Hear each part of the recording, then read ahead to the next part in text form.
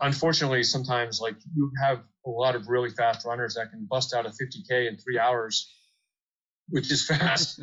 But then they get to a technical course and they just get, they're reduced to the B team, not the A team, because they don't have that technical skill. But that's just something, you have to want it. You have to be aggressive. You have to be able to take a few risks. You have to be not afraid to fall and crash. I've broken both my shoulders. I've broken wrists. I've broken ribs. So What about your ankles? I've crashed a number of times. What about your ankles? What about your ankles, ligaments? No, ankles are good. Ankles are solid. Damn you. I've rolled my ankles before, but I've never rolled. The last time I rolled my ankle, that was actually like a real roll where I was limping for a week. It was at Pikes Peak in like 1993 or 4 or something. And other than that, I'll definitely roll my ankle occasionally. It'll pop, something like that, but it always bounces back, and I just keep running through it. That, my friend, was Karl SpeedGoat Meltzer, and this is the Inspirational Runners Podcast. Hey everyone, hope you're all well. My name's Robbie Marsh and I'm your host, so welcome to the podcast. We have an exceptional runner on the show this week. So exceptional, in fact, that he has won more 100-mile races than any other ultramarathoner on the planet. He has also many accolades. I really wouldn't know where to start, so check out the show notes where I've listed a few so you can gain an idea of how awesome Karl Meltzer actually is. As usual, I had no time to prep for this episode, but when you have one of the world's best ultra runners on the line, finding things to talk about is never going to be an issue. In this episode, we unpack the life of a 100-mile expert, training, fuel, mindset, all the FKTs, shoes, etc., and his grounded approach to life in general. This really is just a chat about everything from the SpeedGoat himself. I apologise for the sound as we had to move to Messenger due to some technical faults, but let's not get too hung up about it. It's with great pleasure I give you Karl Meltzer, aka SpeedGoat. And I'm sure you've been asked this 100 times, but what draws you, or what initially drew you to the 100-mile race? Well, I think, so I ran my first 100 in 1996, and that was the Wasatch 100. So 24 years ago. And I was suggested to run the Wasatch 100 from a friend at Snowbird who I worked with. Her husband had run the Wasatch 100 like multiple times. Like he's run it like 30 times now. But he's like, oh, you should do Wasatch. And I was like, no way I'm going to go 100 miles. But, I started thinking about it and, I entered the race and I did it. And nothing else was on my mind except finishing. That was the plan. I didn't really have time goals. I mean, I had time ideas maybe, but didn't really have a goal on time. So, I got the race done. It hurt like hell. I had a really rough last about 30 miles, but that's normal. So, I learned from that. And then, when I was finished, of course, I didn't want to ever run again. But at the same time, 2 days later, I was like, where do I sign up? So I just looked at my first effort at it as, an experience. And then after that, I just learned how to improve at it. But then after I won the race in 1998, so a couple of years later, and I actually broke the record that year, that sort of made me think like, well, this is kind of fun. Winning never gets old, right? So I just, I started entering every year, and then eventually, wins started to rack up a little bit. And I just kind of found that the 100-mile distance was really sort of my wheelhouse. I ran some shorter races too, of course, and they were fast and everything else. But I really liked the idea of the 100 because there's a lot more strategy involved than just going out hard in a 50K or even a 50-miler these days. There's a lot of strategy. So you play your cards right and you run a smart race, you have a good chance of doing really well. I think anyone like myself who's won a lot of races, we all have certain gifts. And I definitely think that I've been gifted a little bit. I think that's fair to say, right? And with a lot of runners, it's the same thing. I just kind of I usually follow my passion, and I felt that was what I was good at. So I'm like, once I started racking up wins, I had 7, then I had 10, then I had, 14 or whatever, started racking them up. Then I had to start thinking about well, who does actually have the most 100-mile wins? I didn't really know. I knew that Ann Trayson had won 14 Western States, so that was at least 14. And the year that I won Wasatch in 1998, she had actually won 7 that summer. Jeez. Yeah, and that Wasatch was her 6th win. I think Arkansas Traveler might have been her 7th. But at any rate, I looked her up, and then she had she had 22 100-mile wins, so she was technically the leader. And as I got to 14, 15, 16, I was like, well, I'm not dead yet, so I'm going to chase her win total. And that became like the focus. And then when I reached her total, then I hit 23, and then it was like, well, Red Bull, when I was running for Red Bull, they asked me, like, what's your goal? And I said, at this point, this was probably when I was 30, 38, 39 years old. I said, I want to try to win 3,500s. And then all of a sudden, rack up a few more, a few years go by, and all of a sudden I'm at 35. And from that point on, it's really been like, 35 wasn't the special number, but from about that point on, it's kind of like, well, now I have this streak of how many years in a row have you won at least one? And right now it's currently 18, and I'm running out of time this year, so it might end this year. But, I just always kind of look forward to another goal, so I have something to look forward to. And, right now my goal is to play better golf a little bit right now than it is to run that much. But, my life has always been like that. A lot of things have fallen into my lap. And I think the 100-mile distance sort of randomly fell into my lap, and I actually made a career out of it, which is pretty unheard of, I think, for most runners. I got lucky a lot of times, but I just love running and just kept doing it. You just sort of make your own luck, like. Yeah, it's pretty unique though. The one thing I find really unique is the way you were, you suffered through your first race, which was good to hear. Mm-hmm. Oh yeah. So it was suffering. And you have to suffer and learn, but you learn very quickly. Like to win that race, like 2 years later, because generally people that I'm talking to, I'm not going to call them normal people, because I don't want to imply that you're not normal, but in a roundabout way. None of us are normal. If you run 100 miler, you're not normal. But I have yet to run 100 miles, but in my mind, I'm a 100-mile runner. In fact, I want to get to a 200-mile race, because that's what I enjoy most, is that long-distance adventure. Without the pressure of really eyeballs out, and going to all these different places, seeing these different things. And the race becomes more of an experience than just a race. Absolutely. But I'm struggling to, like this, as you say, like what can go wrong, more than likely will go wrong. And it's almost this, I don't know the right words, holistic or not, but everything sort of needs to connect, in your life, as much as it does in the actual race itself to make that happen.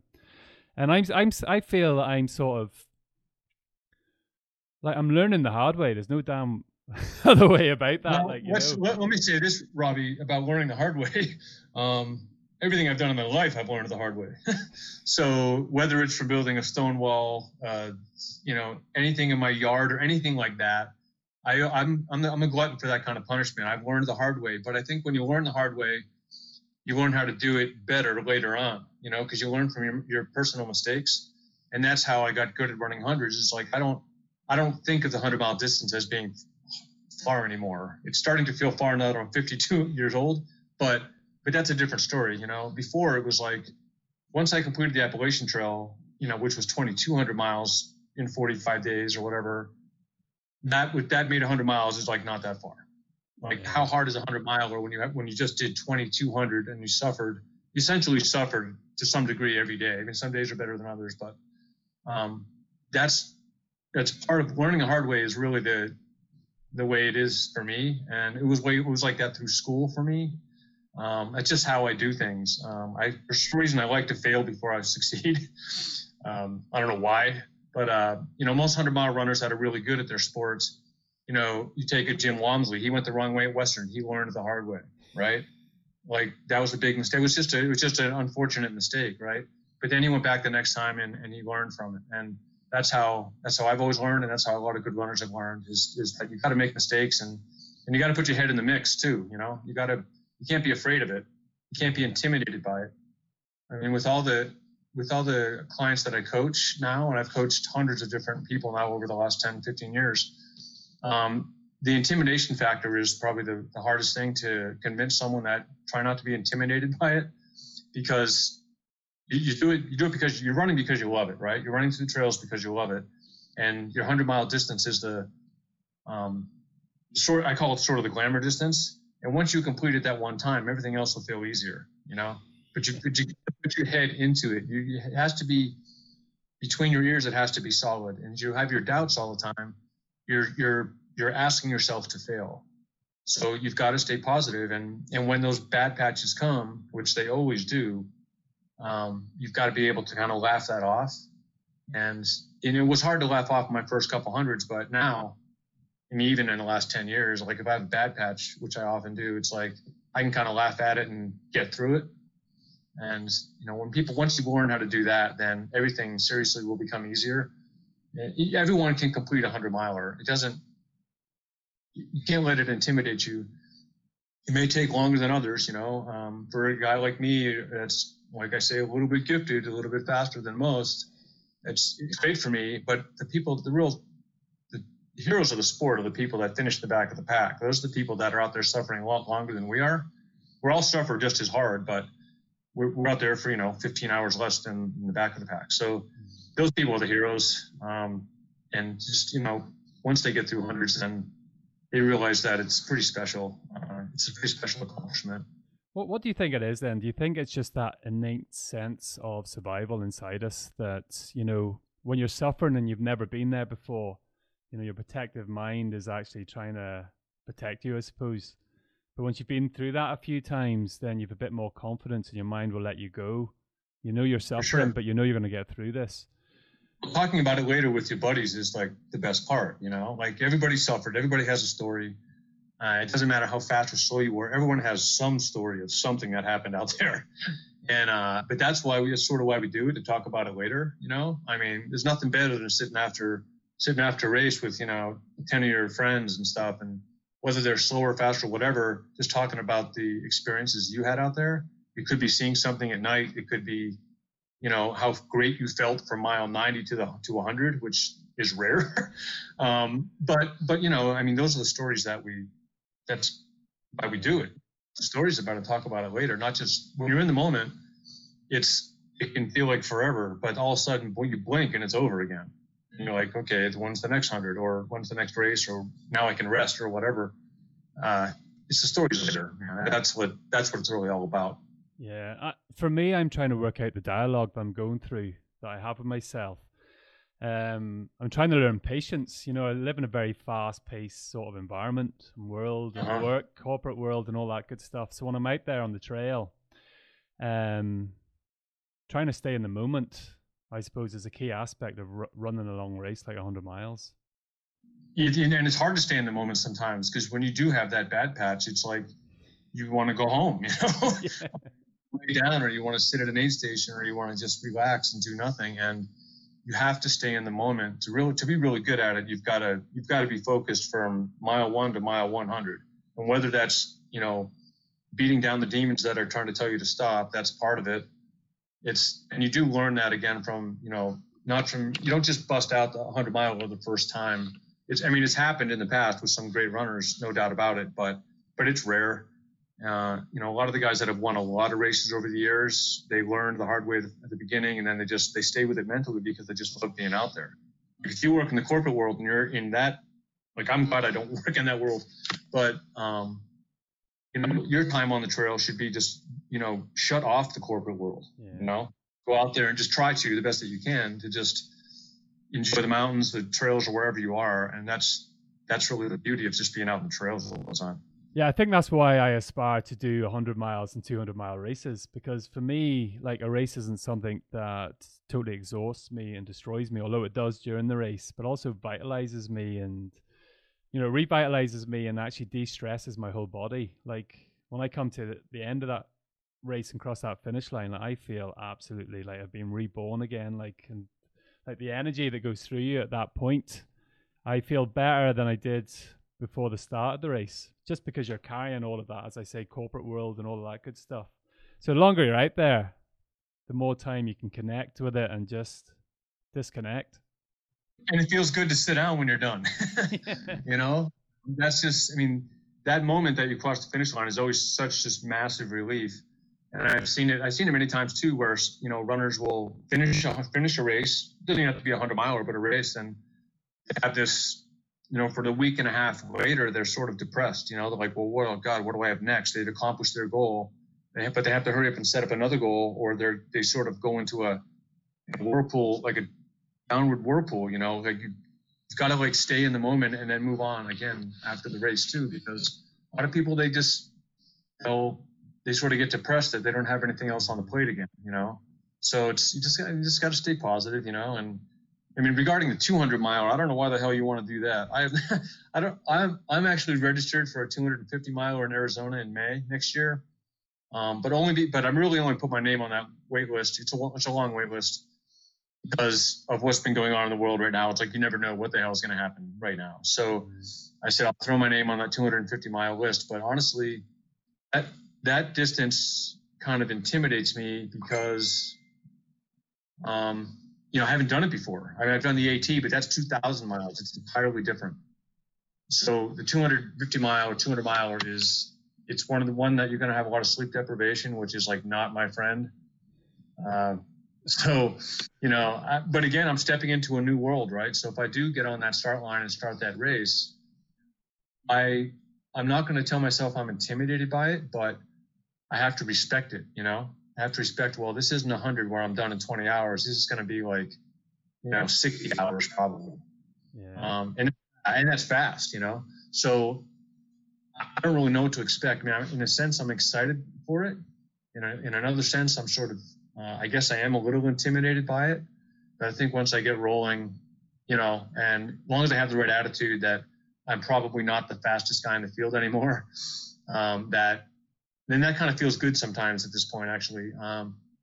There's really no pressure, So when you take pressure off yourself to perform at a certain level, sometimes it's easier. It's like when I've won a lot of races over my time, right? So every time I was going to a race, I sort of had that bullseye on my back. People were either trying to beat me or I was one of the guys trying to win, one of the top 10 or whatever. And now I don't really have that bullseye on my back. So all the pressure is off of me to challenge the winner or, challenge for a record or something like that. Now I just go run free. And sometimes, I might still be there at the end. But that's the beauty of not having the pressure on myself is that, if I don't win, it's okay. I've had a wonderful career. You can't deny that. I mean, I've run like 150 ultras. I won 60 of them. I mean, that's pretty awesome. It's me now, not a hell of a lot, but it's been a great ride. I can't really complain about anything. Yeah. Do you think that pressure did it take any of the enjoyment out of the race for you at all? So sometimes pressure takes enjoyment out of it, and sometimes you put too much pressure on yourself to perform. Like if at Western States, okay, here's a good example for me. Western States, a couple of years ago, I ran it when I turned 50, and my goal was to break the 15 over record, okay, which I'm strong enough to accomplish that, but I put pressure on myself. I said, this is my goal. This is what I'm trying to do. I'm trying to break this record. Instead of just me going to run the race and just being totally quiet about it, I talked about it a little bit. And all that did was put the demons and the pressure waiting to pounce on me during the race and say, you're not going to do it. You're not going to do it. You're not going to do it. So that definitely, I had this thing looming over my head about that whole day at Western. And I just, I finished the race. I certainly didn't break any records. I mean, I'm glad that I finished, but pressure. I don't do well with when I put pressure on myself. And I don't know why I was thinking that when I went to that race, but I do better when I just kind of lay low and I showed up on the start line 2 minutes before it starts. I don't hang around chatting with people. I just kind of stick to myself, and I do a lot better. When I was on the Appalachian Trail, I didn't have anybody really running with me the entire time. Occasionally somebody was, but it was really rare. That was better for me because I kind of block everyone else out and do my own thing. And pressure doesn't work for me. It didn't work really well for us that went to UTMB when Scott Jurek and I and Hal Kerner went there. The eyes were sort of on us from the U.S. to possibly win. And this was years ago. Now it's over, but none of us did well. Scott dropped out. Hal dropped out. I dropped out. Like we're all just, we all. So we all failed. So, and Scotty never went back. Hal really never went back to give it another crack at it. it's just how, I did, but then the race was canceled during mid-race, and we never ran the whole 100. So like, we didn't really have our chance at UTMB, our best run at it, so to speak. We had pressure that one year, and I think that was just sort of a mistake and it's a mistake, I think, for sponsors such as whether it's Hoka or Solomon or any sponsor to put pressure on an athlete to perform at a big race like that. They should just let them go do it the way they want to do it, and just kind of like, don't put pressure on asking them what kind of time they're going to run or what their splits are going to be or any of that kind of stuff, because all that stuff bottles up in your head and it puts pressure on you. Jim is totally fast enough to win UTMB. I mean, totally, but he didn't because something happened. But sponsors put pressure on runners, and I'm not the biggest fan of that, but that's part of the sport. You gotta be into the top of the sport. You gotta play the game. Talk to me about dropping out of UTMB. Then I'm interested to hear how SpeedGoat actually come to a point where he had to pull out of a race. It sounds like what I would do. Well, so the first year I ran UTMB, I think it was 2007 or 8 or something. I don't know the exact year, but either way, it wasn't as big as it is now. Now we're talking like 12 years later when it's just pretty much the Tour de France, right? But I was one of the contenders that was there to try and win. Marco Olmo, who had won the previous year at age 59, he was a contender, right? And there was a couple other guys. Nico Mermoud, the co-founder of Hoka. Okay, so he was in the race. Nico went out fast. He took the lead and was in the lead all day until about mile 70. And I finally caught up to Nico, and Marco Olmo was also right there within a minute or two of us. And I was running really well until Lafouille. This is about mile 75. And we went up a little incline into Champex, which was the next kind of stop. And all of a sudden, like someone put a couch on my back and said, "Hey, carry this up the next hill." So all of a sudden it was like my wheels just came off, and Marco went by me. Nico sort of went back and forth, and then he got ahead of me. And I got to Trient at mile 81 or 82 it is, and my quads were just destroyed. Like I was walking downhill painfully slow because I couldn't go any faster. And, I sat in Trient for a little bit. My wife was there and another person, and I'm like, I'm out. I mean, I was at a low point, right? I wasn't at the low point that I could just smile and laugh it off and go up the next climb and finish. There's really one more big climb, one more descent, then it was kind of a cruiser into town, unlike what it is now. And I failed, So that was the first year that was the year I had a chance to win UTMB. That was my year for sure. And I kind of blew it. And then we went back 2 years later, and that's when it was canceled during a mid-race. And I probably wasn't a contender. Kevin Killian was running that year. Jeff Rose was running that year. Those guys would smoke me. But I was sort of a contender in there, I was in 15th place or something. And then the rock slide came down. The race got stopped at 18 miles on the Contamine. And then the next morning we ran the 100K race from Courmayeur to the finish in Chamonix after drinking wine all night. And we were all hungover. But I finished it. That was my real last experience at UTMB, and it's kind of a shame that that first year I didn't really succeed, because I ran a pretty good race, but it just didn't all come together for me. But it was a great experience. I mean, it was my first time in the Alps, so for me that was like, the Alps are big mountains, as you know, I'm sure. Yeah. They're bigger than these mountains in the U.S. I mean, outside my door, there's 7,000 feet of climbs above me, right out my back door. And that's pretty big. But the Alps were, twice that, it seemed like. So it was an awesome experience I had over there. And I kind of wish, I'm sure I could step back to those days, but, those days are over. I don't think you can complain. Like, I did CCC last year. Yeah. Yep. And just those last two climbs, I'm sure I was in a lot worse state, like sort of coming down sideways. My IT band, my stomach had gone. It was 1 o'clock in the morning. I had 2 more climbs to go. And I phoned my wife and said, "Look, I'm out." And she said, like, "Geez, you can't give up now. Just strap it up and keep going." Right. Easier said than done sometimes. But to be fair, that's the thing. That's the thing. when they push you out the door and you finally get on, you leave the aid station, you get walking on the trail again. And you know what? You have no choice but to stop at the next aid station or further, right? So like you just have to get pushed out the door sometimes. Yeah. And then you start to feel, maybe you don't feel better. Maybe you don't feel better all the time. That's my dog. But it's just how it rolls, I mean, it's not a perfect world. Yeah, I was like I am never doing long distance running again. I'm going back to 5Ks and 10Ks. This is absolutely shit. Like, as soon as I crossed the finish line, I was checking out how many points I had to try and get into UTMB then. So. Yeah, that's how it works. You just like, I don't know about that 5K, 10K stuff. I ran 5K yesterday and I nearly died running 8-minute miles.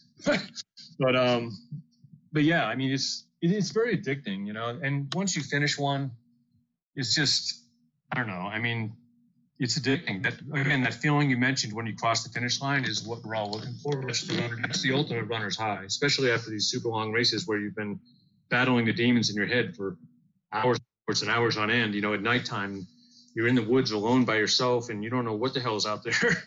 I just turn my music on and forget about it. But, those are the experiences that are awesome. I mean, I have so many stories of my buddies that I've hung out with at Hard Rock for years. I used to camp at 12,000 feet. I mean, all those stories, I know them all, and I haven't really shared a lot of them with people, but maybe someday I will. But you're gonna you have to share one now. We can't let you away with that. Well, I don't know. I mean, you guys put me on the spot for a story. That's a tough one. I can always come up with them later. I mean, just seriously though, the friends that I've met through all this stuff, like I feel like I know friends all over the world, and not just through Facebook or Instagram or whatever or Twitter. More like I could go to Virginia tomorrow and stay at a buddy's house just because we met at a race. We're just we're friends. Like it was like instant connection. And I know most of the elite runners, even still now, when I'm not that fast anymore, I get to know and meet all these people.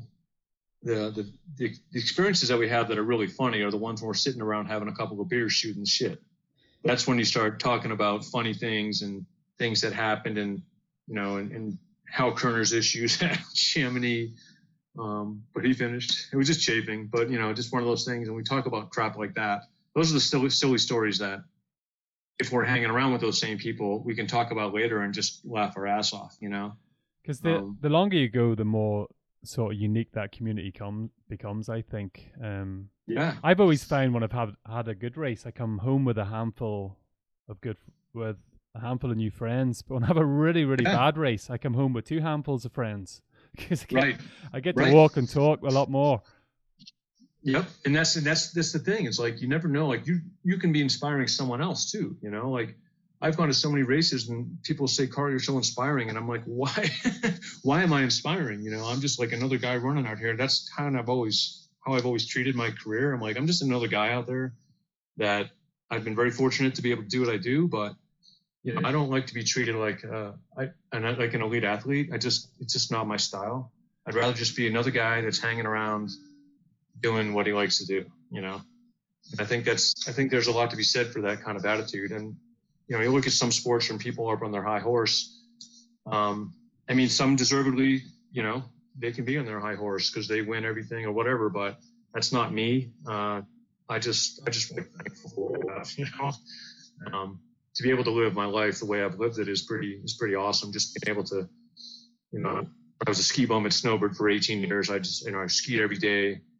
And I bartended at night. I made enough money to survive enough, and in the summers I didn't work much. I made enough money to survive so I could go run races. I'd go camping with my buddies. I'd hang out in Colorado for 3 weeks and just basically go for a run every day, take a nap in the afternoon, drink a few beers at night. That was our training for Hard Rock.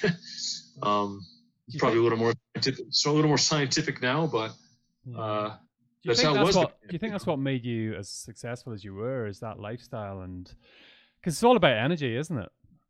At the end of the day. Totally. I think at the end of the day, my lifestyle since I was a little kid was always go run around the woods, go, find something to do, not something to look at. Like if someone says they're going to a show and that's something to do. To me, that's not something to do. That's sitting in a chair, right? Like for me, I was always a kid. I needed something to do. So I always had to have some type of something to move around, like ride my bike through the woods or play baseball or throw my Frisbee around the block. I mean, stupid shit like that I would do when I was a little kid. But I think that definitely, as I got older, I still sort of have that same mentality of like, well, I want to go do something today. So I go out and move around and do whatever it is, you know. I think that's just, it totally modeled my life and my career and my passion for doing what I wanted to do. When I moved to Utah to be a skier, my buddy I was at Plum State College in school, and he's like, hey, let's go to Big Sky, Montana next year, and we'll go skiing for a season. And I was like, I'm sold, I'm in. I like jumped on the opportunity instantly, and that changed my entire life because I was in New Hampshire going to school, didn't really know why I was in school, but I was in school, you know.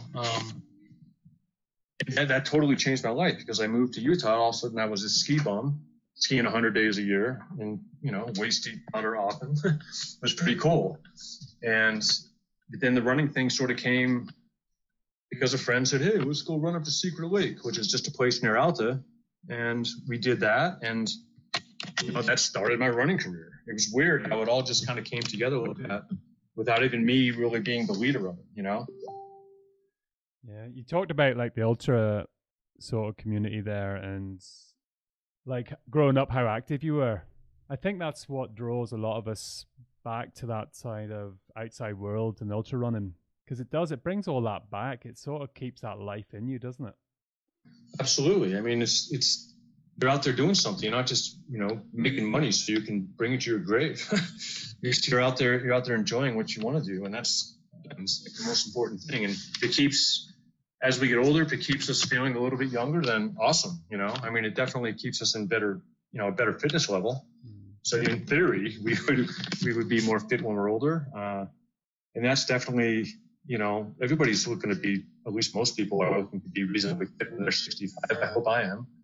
You know, my dad is. He's 78 and he's still hiking up Mount Washington in New Hampshire. He's still doing shit like that, and I hope that when I reach at least 65, I can do it too.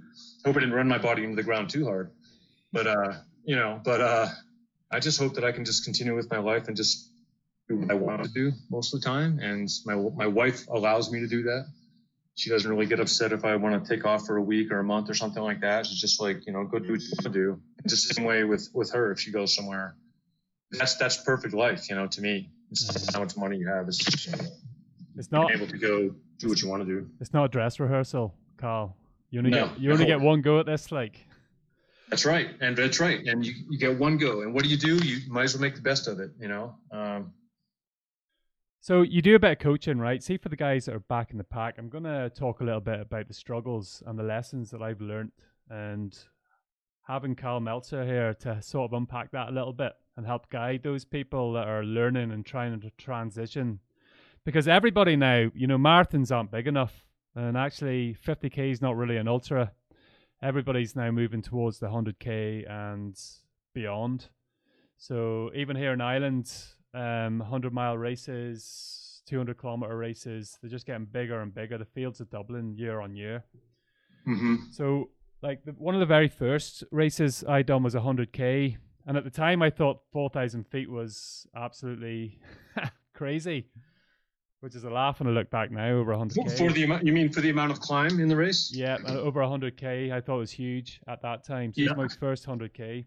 Now you'll do it in a 5 or 6 mile race. But during that race, I happened to buy a pair of shoes that were a size too big, and I started that race. Halfway through the race, I went to change my shoes, and I couldn't fit into my normal size shoes because my feet had swollen that much. Yes, very common.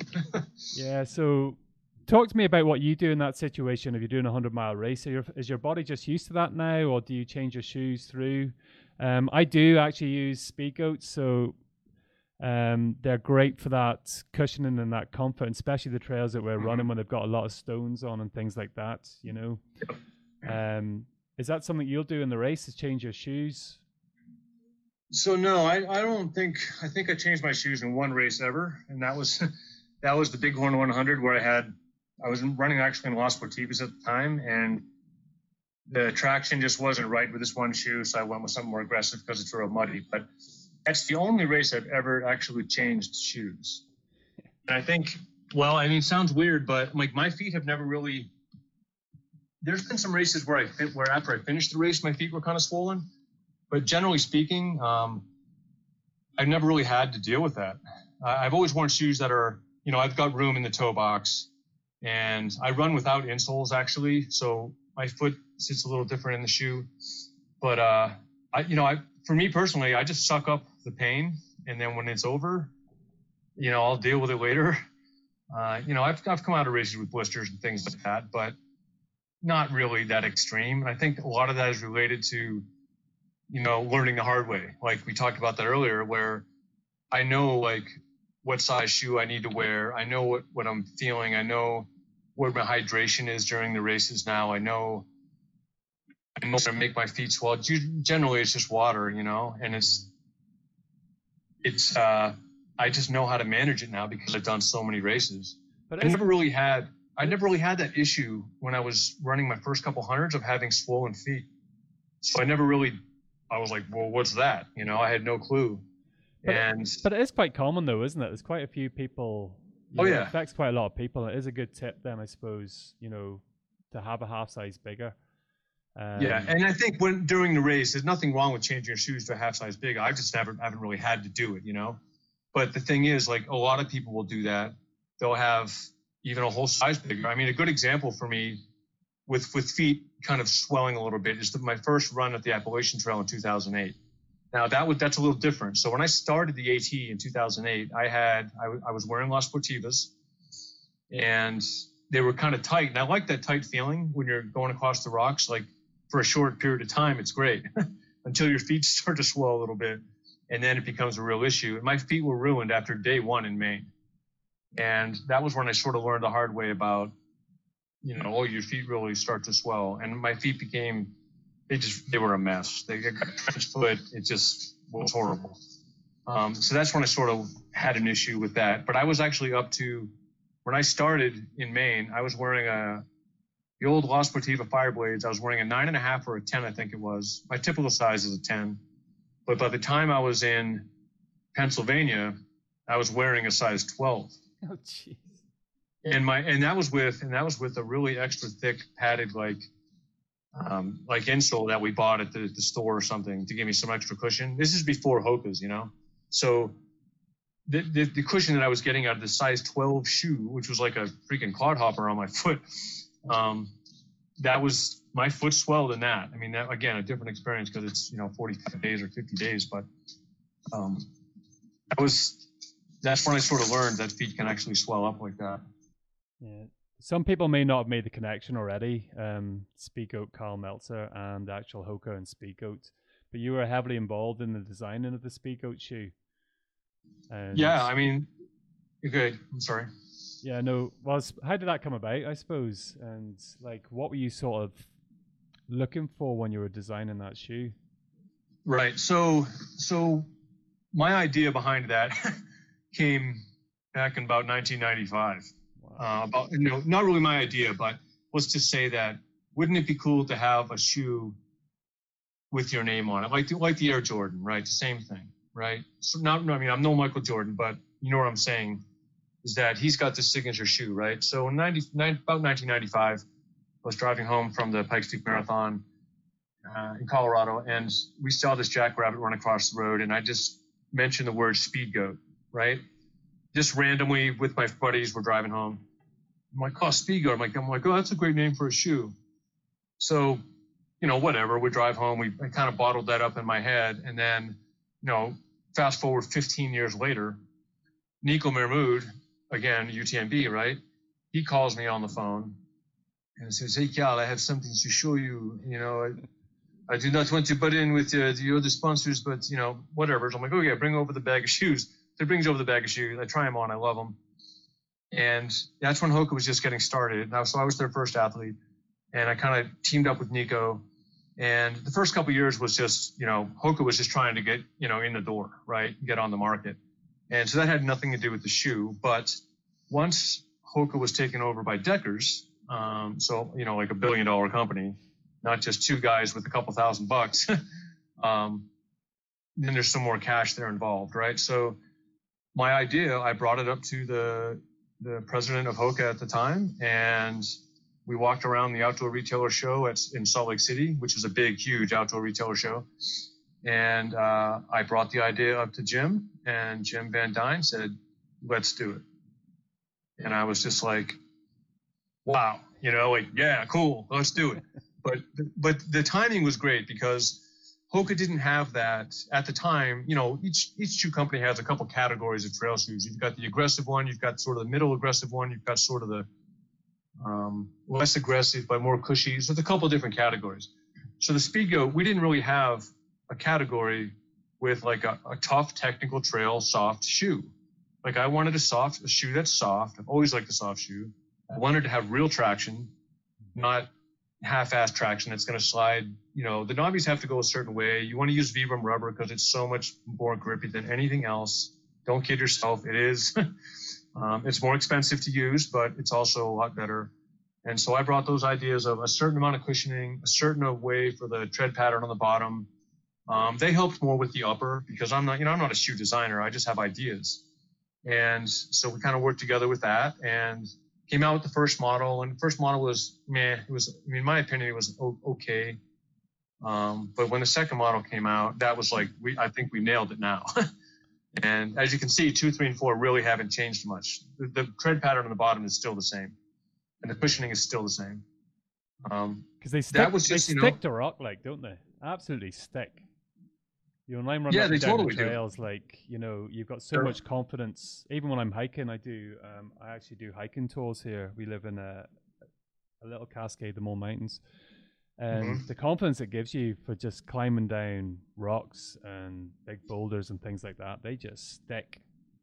Right. And some of the other rubbers that they tried to use, they had some other blend or something, and it just wasn't the same, I'm like, if the rock is a tiny, tiny bit wet, boom, they would slip right off.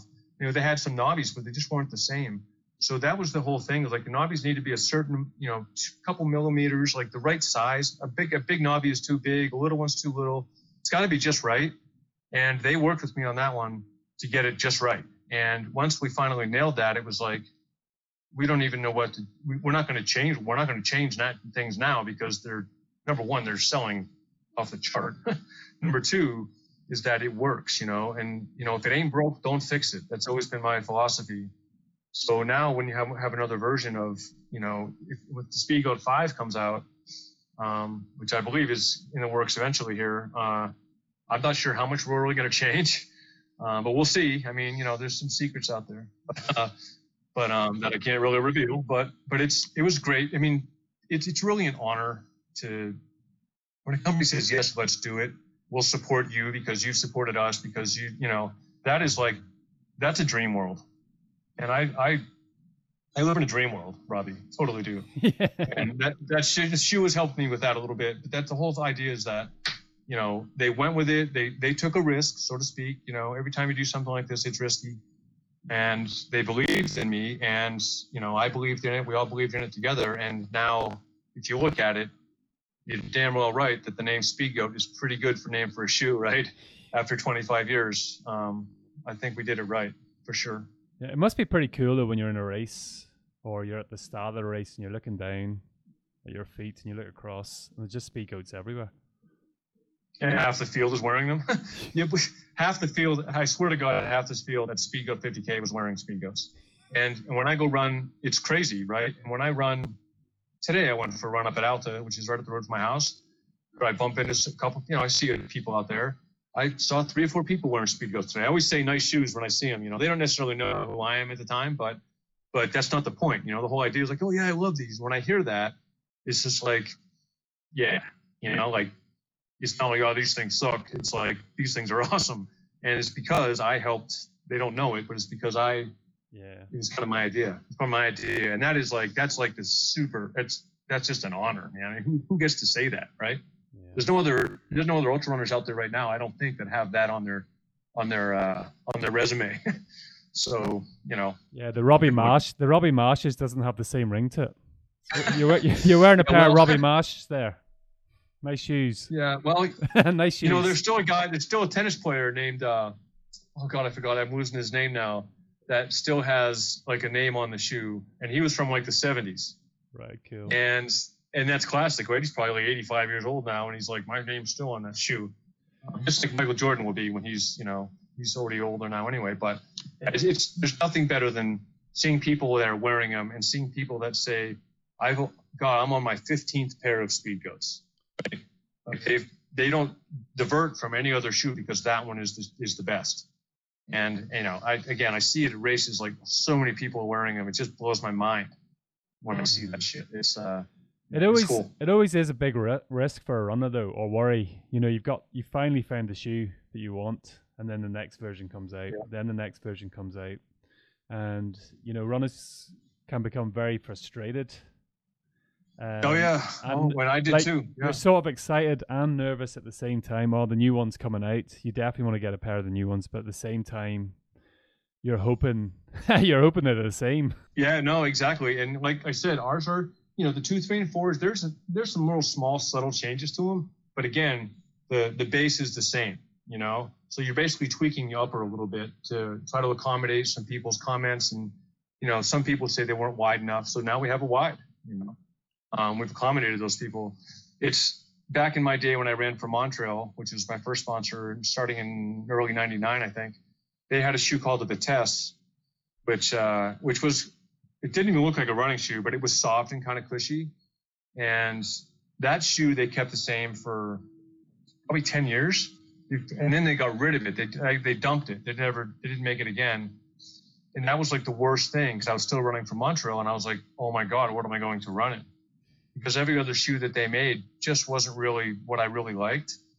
And again, they kept changing. If you find one model, there's one called the Leona Divide they made, and that one was actually pretty good, right? But then the next year, we scrapped it, you know, because we didn't sell enough, or because we wanted to change the model. And then it's like, oh, now what? But you're exactly right. Even with, you know, you can be sponsored by one company and run for one company, and they keep changing shoes on you. It's tough, you know. The SpeedGoat's here to stay, though. I don't think they'd be idiots to get rid of that now. I think it's here to stay, and I think, you know, the tweaks that will be done on the shoe now they'll be really minor, because again, what works is what matters. Yeah, and I also think that the running boom that's happened 4 or 5 years ago, or even 8 to 10 years ago, there's a whole new field of people that are moving into these longer type of runs. Like, you can hardly get into UTMB anymore. You know, those trails are perfect for the likes of SpeedGoats, and there's more and more people moving into that sort of sector where. And it was timing. Yeah, timing for me. You know, it was like 7 years ago, six years ago, whatever, when I sort of mentioned the idea of the SpeedGoat. Then it takes a couple years to make the thing. So my timing was, again, fell into my lap. I got very lucky on that. I think I brought that idea up to La Sportiva in 2007 when I first started running for them for a couple years. And that's not a bad idea, Karl, but that's as far as they went with it. And then this happened, you know, 7 or 8 years later, and they're probably thinking to themselves, shit, you know, I probably should have done something with that. But yeah, I had no idea. I got lucky, and I got lucky at the right time, and the right person was the president of Hoka at the time, and he liked the idea, and it worked. What do you think was your best result out of all of those runs? Of all the good ones? Well, my best run at Hard Rock was 24:38, and that run was, I was bomber start to finish. I don't know if I can go any faster. You know, I mean, obviously the record's 2 hours faster than that now, but at the time, that was a fantastic run for me. Like, I've only had probably 500 milers where I nailed it. You know, like, I didn't have that bad patch. Another one that most people won't remember is the San Diego 100, which was in 2006. And that was the 5th 100 miler I won of this year. And it was the 3rd 100 miler I had won in 7 weeks. Jeez. And I won Wasatch and Bear, and then I went to San Diego, and I ran 15:48 San Diego.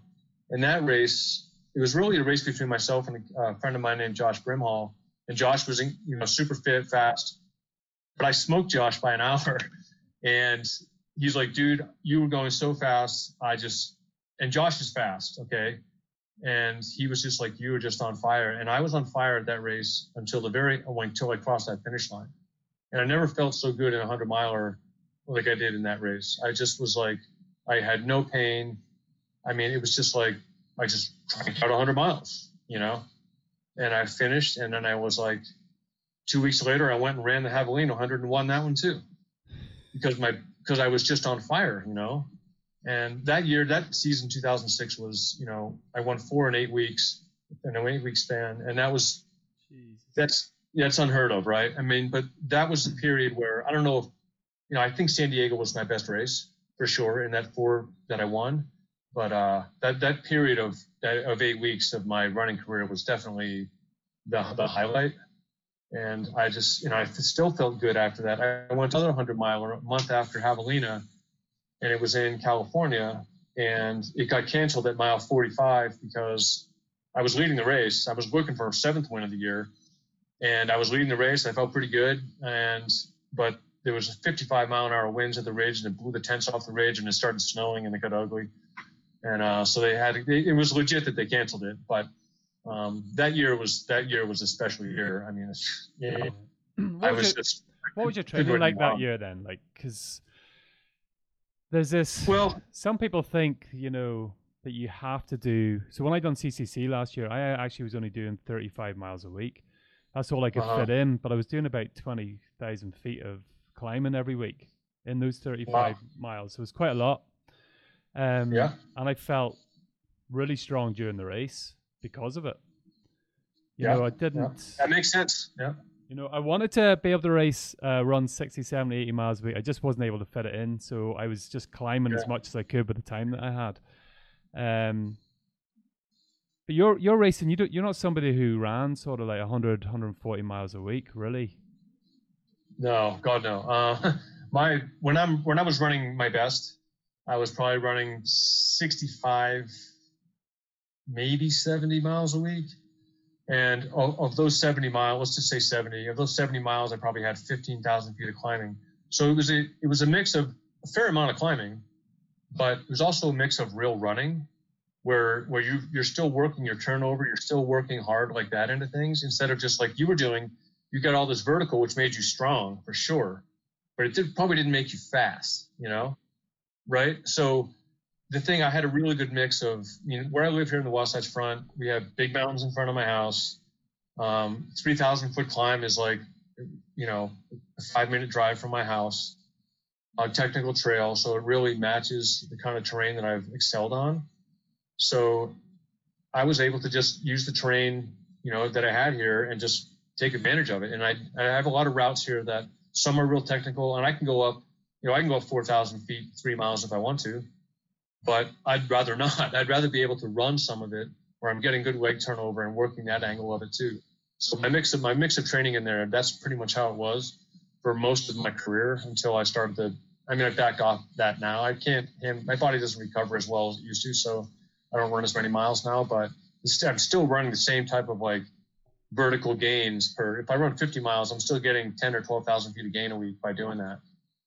I just can't handle as many miles anymore because my body just doesn't recover as fast. But yeah, it's, if you're going to run your best race, regardless of if you can train on the terrain that you're going to race on, you're probably going to do well relative to the field. Because some people will do other exercises to train to be a technical runner. They'll work on their core. They'll do this, that, and the other. But the only way you get better at being a technical runner is to run on technical terrain. Yeah. Don't kid yourself. That's just how it is.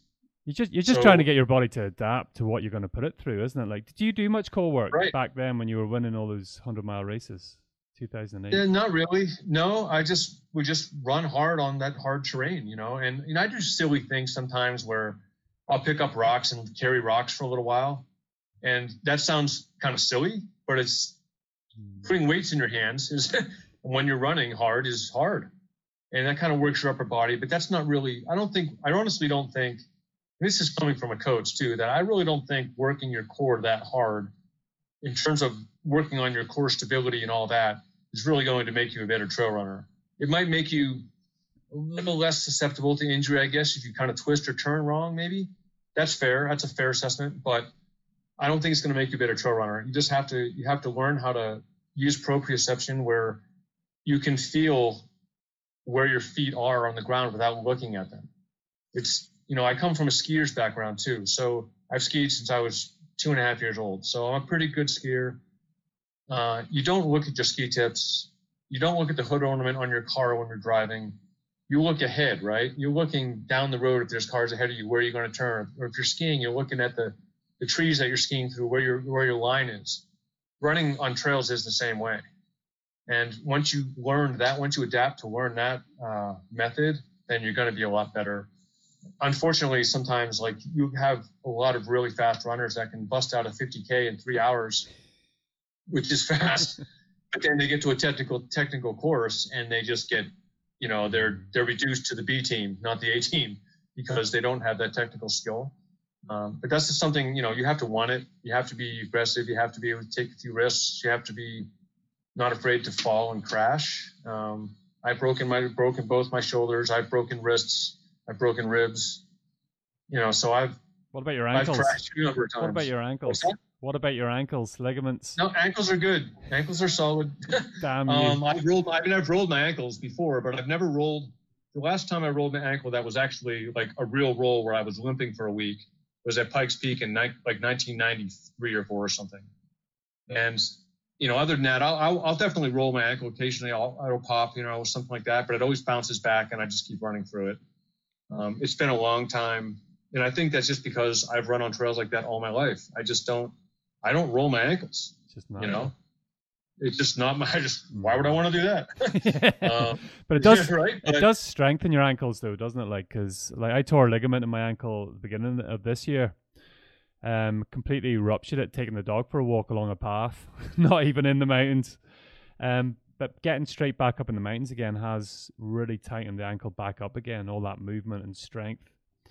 It's better than road running because you're using all those little micro muscles and tendons and things instead of just like the steady, like you would on a treadmill. So it's your ankles, your knees, all that kind of stuff is going to get stronger all around your joints by being on variable terrain. And I think for a lot of trail runners, you probably see more road runners injured a little more often than trail runners. When we all get injured, but at some point, but the repetitiveness of the trail or the treadmill is probably more dangerous to get hurt than I think running on a trail, just because you're using everything on a trail. Even your core on a trail, you're still balancing yourself, Without doubt. What about going into a race then, your mental aspect? Do you do any sort of mental preparation or you're just going to bear it when it happens? Yeah, I just deal with it when it happens. Yeah, I don't, that's just how I do it. Like I said, I've learned how to laugh off the bad patches and accept the fact that it's going to hurt. I have the tagline, 100 miles is not that far, but I didn't say it wasn't going to hurt. Right? Can you think of any real bad patches that you went through that was real, I suppose, in the early days as well? Anything that comes to mind?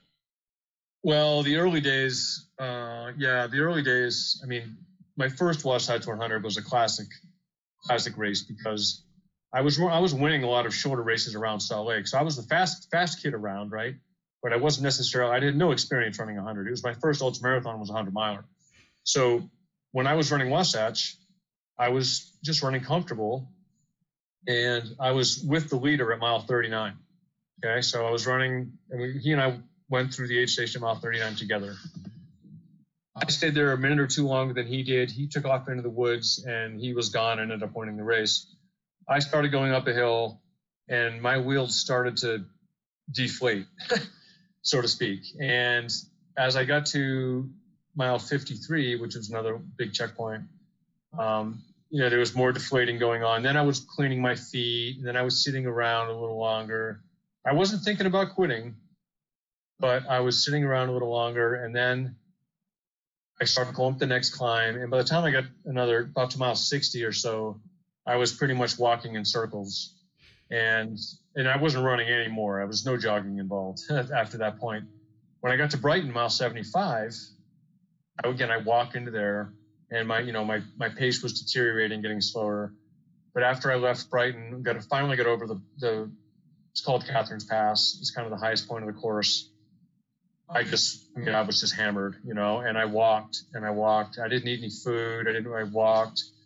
And I had a pacer with me at the time, and he's like, come on, man. He was kind of cheering me on, but I was like, dude, I'm wasted. And, I had no desire to think about dropping. That was the beauty of it, is that, like, dropping, what is that? Who drops out, right? But I got to mile 93, and it was 5 o'clock in the morning, so like 24 hours into it. So I was still doing pretty well, But we made a wrong turn up a road, and just because I thought I was the right way. And my pacer, I'd never been that section before, so he didn't really know. And it was marked and everything. We just missed the markers.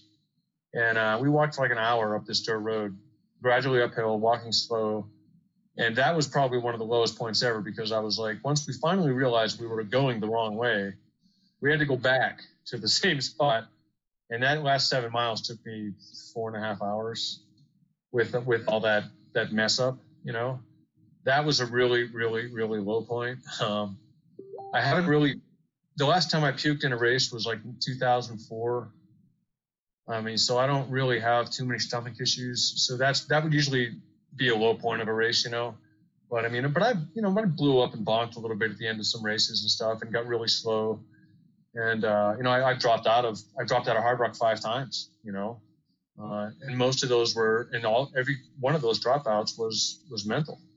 My body was okay to keep going, and it wasn't like I was fighting cutoffs, but it was mental. And those are some of the lowest points ever. The last time I ran Hard Rock, I was, I went there. I sort of didn't really want to be in the race, but I was entered and I was on the list, and I'm like, all right, I'll go run it. And my mental attitude before that race even started was negative. So I got over the first pass, and I was like, I don't even want to be here. By the time I got to Uray, which was 57 miles into it, I was like, I'm out of here. Take me home. This is the closest way to drive me straight home. And I ended up laying there for an hour and a half with my wristband on. They have wristbands there. Once they cut that, you're out.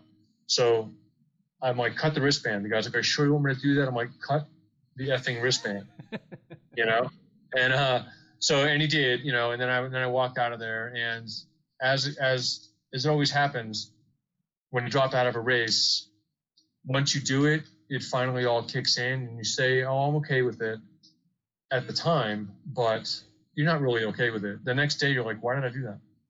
Yeah.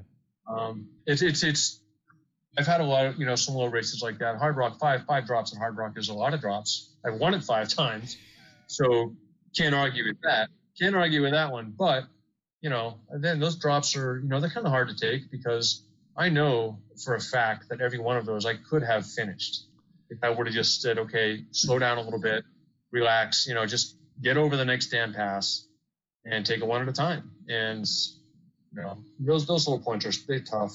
I had a bad low point at Leadville in, again, 2006, that big year when I won 6 times. I ran Leadville that year and ended up coming in 8th.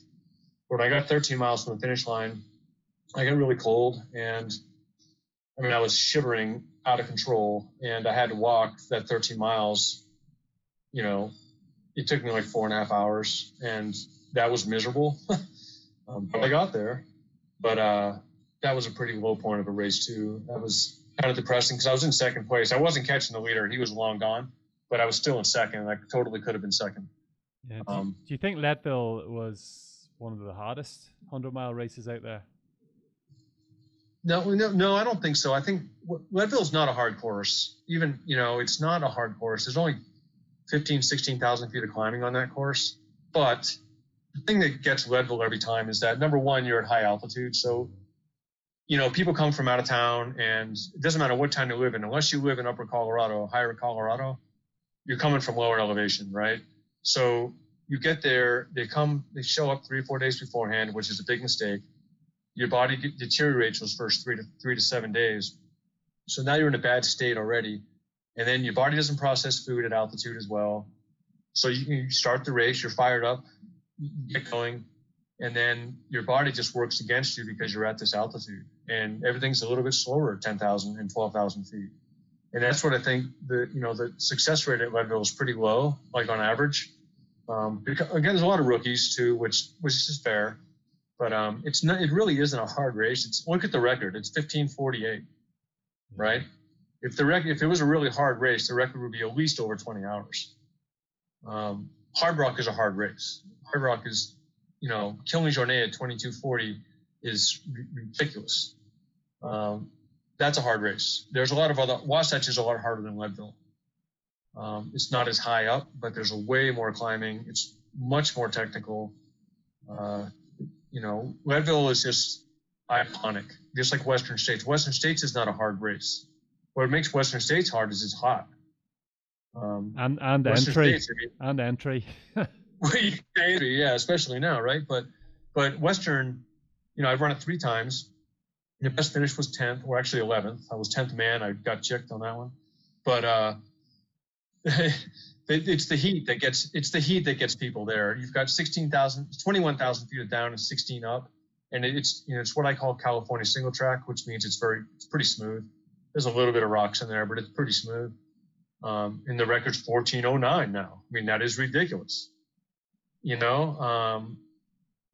back in the day when I ran it, when Scott Jurek and I were both sort of at the top of our game in between 2000 and 2010 probably. Scotty was winning Western every time, but Scott only ran, his best time there was 15:35, which is great. Yeah. But 14:09 is now the time. And Scotty, when he won Western, he was, with the exception of that one time, I think, when he won 15:35, he was always over 16 hours. Sometimes it was over 17. I saw a guy win Western over 18 hours one year. And that's just like now, it's a whole different ballgame because the competition is so much stronger. But it's not a hard course. It's the heat that gets you at Western. It's the altitude that gets you at Leadville. But being those are really the 2 most iconic 100-milers in this country. That's why people are drawn to them. They might think they're that hard, but there's a lot of other courses that are a lot tougher. Bighorn is a lot tougher. Wasatch is tougher. San Diego was tougher. AC 100 is tougher. And now there's 150 ultras, 150 100-milers in this country now. So as opposed to 28 when I started running them. So there's a lot of other races out there that are hard. And it seems to be moving in that direction as well, isn't it? Race directors are becoming notorious. You have the likes of Lazarus Lake, and you can see the type of people that are drawn to those type of races. These crazy mad ultra runners. Well, I did the same thing with SpeedGoat. With SpeedGoat, my terrain where I train is hard. It's up at Snowbird Ski Resort. It's steep and all these rocky and stuff. And there's all these different 50Ks in the country and stuff. And when I started SpeedGoat 13 to 14 years ago, I wanted it to be a hard race. We heard of sky running, right? Okay, and sky running races are hard races. They're tough, they're technical, they're steep. And I wanted SpeedGoat to sort of mimic that model a little bit. I don't necessarily like the sky running model itself, but I like the races I love because they're hard. And so I brought that idea to SpeedGoat. And then sort of like the thought of having harder races, technicality-wise and hilly-wise, sort of drew to people a little bit. Like, oh, wow, if you can finish SpeedGoat 50K, every other 50K is easy, right? So we attracted a lot of people to see that model of having a really hard course. Then the Rut 50K came out, which is up in Big Sky, Montana. A couple of friends of mine are the race directors for that one, and that's a really good, tough, hard course. Broken Arrow was a pretty tough, hard course in Squaw Valley, not as high up, but still hard. It's cool to see that people were drawn to that because it's not just another, rolling, easy 50K. The challenge of finishing a 50K at SpeedGoat and finishing under 10 hours is real. I mean, 10 hours for 50K, that's a long time. But most of the people finish between 9 and 10 hours because it's hard and they love it. They love coming across the finish line. It's that challenge of whether or not, because people are more drawn now to whether or not they can or can't finish. It's exciting to go into a race that's going to challenge you that much. You don't know whether or not you're going to finish. Yeah, and people, with SpeedGoat, I try to make the cutoffs doable, but I kind of like to make them a challenge, because if it's too easy, if you start, 200 people 2 hours earlier than the regular start time just so they can finish, I mean, that's cool. I think it's a kind of a cool idea, but I still like to see the challenge of you're going to have to push yourself to make it to that tunnel, mile 22 by 3 o'clock, I like that challenge, and some people don't always agree with me on that, but that's it's my race. So I'll do what I want to do. But it gives people space to grow, doesn't it? Yeah, absolutely. And if they don't make the cutoff one year, damn well right, they're going to come back the following year, maybe train a little bit harder, maybe figure out their plan a little bit better, and they'll get the cutoff. And that's at my race, there's no cutoff at the finish line. Once you reach the tunnel, it's an aid station called the tunnel. We get past that, we'll wait for you to come to the finish. So really, that's you push it as hard as you can to there. Once you get there, we'll wait. So that's kind of a different, unique thing. You'll get your finish if you make the mile 22. I think that's also a kind of unique thing where some races have, like most hunters will have that 36-hour cutoff or 30-hour cutoff or whatever. And if you don't make that, then you're out. Like you don't get to finish. But I think once you reach an intermittent point of a certain place of a race, you should be able to finish whatever your time is. Yeah, I actually set up a race which is on the 26th of September of this year, and it's called the Summit. This might be a good idea for you, but it's a loop course which has got 4 miles of loop, and near 1,400 feet, and you've got an hour and 6 minutes to complete the loop 9 times, because there is actually a peak called Disappointment Peak at 11,362 feet somewhere in the world. Oh, nice. So you've got 10 hours to complete the 9 loops, which is 36 miles and close to 12,000 feet. After that, you have another, there's 22 loops in total, 29,000 feet, and that's why it's the Summit. You only summit on the last loop, which is the height of Everest. So 29 hours and 29 minutes for the 29,000 feet. So you sort of have an hour and 6 minutes for every loop to the cutoff of 9 loops, and then after that you have an hour and a half a loop. Oh, nice. So it's very similar to what you were saying. You don't want people sitting down for 2 or 3 hours. They need to keep going to try and beat that cutoff. Then hopefully, if they make the cutoff, then they've got a chance of reaching the summit. Right, and that's the cool thing about it. It's it's not just a deadline. It's not the deadline at the end. Yeah. I like the intermittent cutoff thing. It's kind of cool. I mean, not many races do that. It's kind of a bummer. Yeah. Just one thing then that I really, really struggle with, and I appreciate how much time I'm stealing from you. No worries. I'm just chilling out. It's all good. One thing that I really struggle with, and it frustrates the hell out of me, is my nutrition during the race. Now, because I find myself struggling. I've done races up to about 75 miles, which were actually 82 miles because I got lost for 7 miles, but that's a different story. I'm crashing out in races because my stomach's going, or I'm staying away from them sugary foods, but then I'm feeling weak, and then, I'm going back and forward throughout that. And it frustrates the hell out of me because it becomes a death march at the end. But I feel great. Always. I feel amazing, but I just can't get the nutrition right. And I know it's such an individual thing, and it's a learning progress as well. What type of things do you fuel on during the race? And what helps you? I pretty much, the fuel that I use in a race is very, very simple. I drink water. Okay, I don't really do any energy drinks. I'll drink, it's called Red Bull an energy drink. I'll drink a little bit of that, but I don't look at that as like my fuel for energy. My energy is basically coming from gels, pretty much across the board from start to finish. I eat a light breakfast, and then I'll do gels every 25 minutes or so. And, most people, we're talking 90% of people probably will say, after 6 or 7 hours, I can't eat another gel because they're sick of them. But see, I talk myself into that. It's not a problem because that's the fuel that fuel is, well, it doesn't matter what kind of gel either. They all basically work, right? So the idea is that it's the sugar energy that you're getting out of it. You have to treat it like an IV drip and don't bounce around with all kinds of different things. Like you mentioned, you bounced around a lot sometimes, but I just keep that same consistent flow of gel and water and all the way to the end. And that's just, I've never had really major nutrition problems. My stomach, I don't overfill my stomach. I think a lot of people will have nutrition problems when they eat too much. You can't digest it. But I go back to Leadville. I said, you don't digest your food as well at 10,000 feet. Well, people start, treating each early aid station like it's a buffet. Well, you get to the turnaround point, and you're just going to be this bloated buffet of puke. I'm just going to puke it all up. You've got to really sort of stay on the edge of how much you eat and not overeat. And your water consumption is the same thing. Just because it's hot out doesn't mean you need to drink 3 times as much.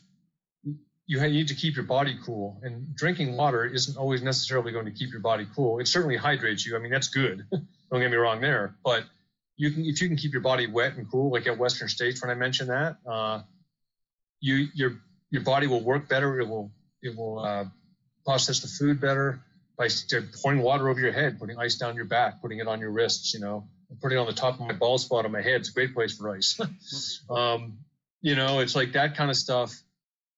You learn from doing, and I've just found that when gels were first brought to the market, and I'm going to say late 90s, I'm rough estimate there, but when they first came to the market, I brought gels to Hard Rock, and I said I'm going to run this whole damn race on gel, and I think I ate 60 of them or something, and I ran the whole race on gel and water, and that was it.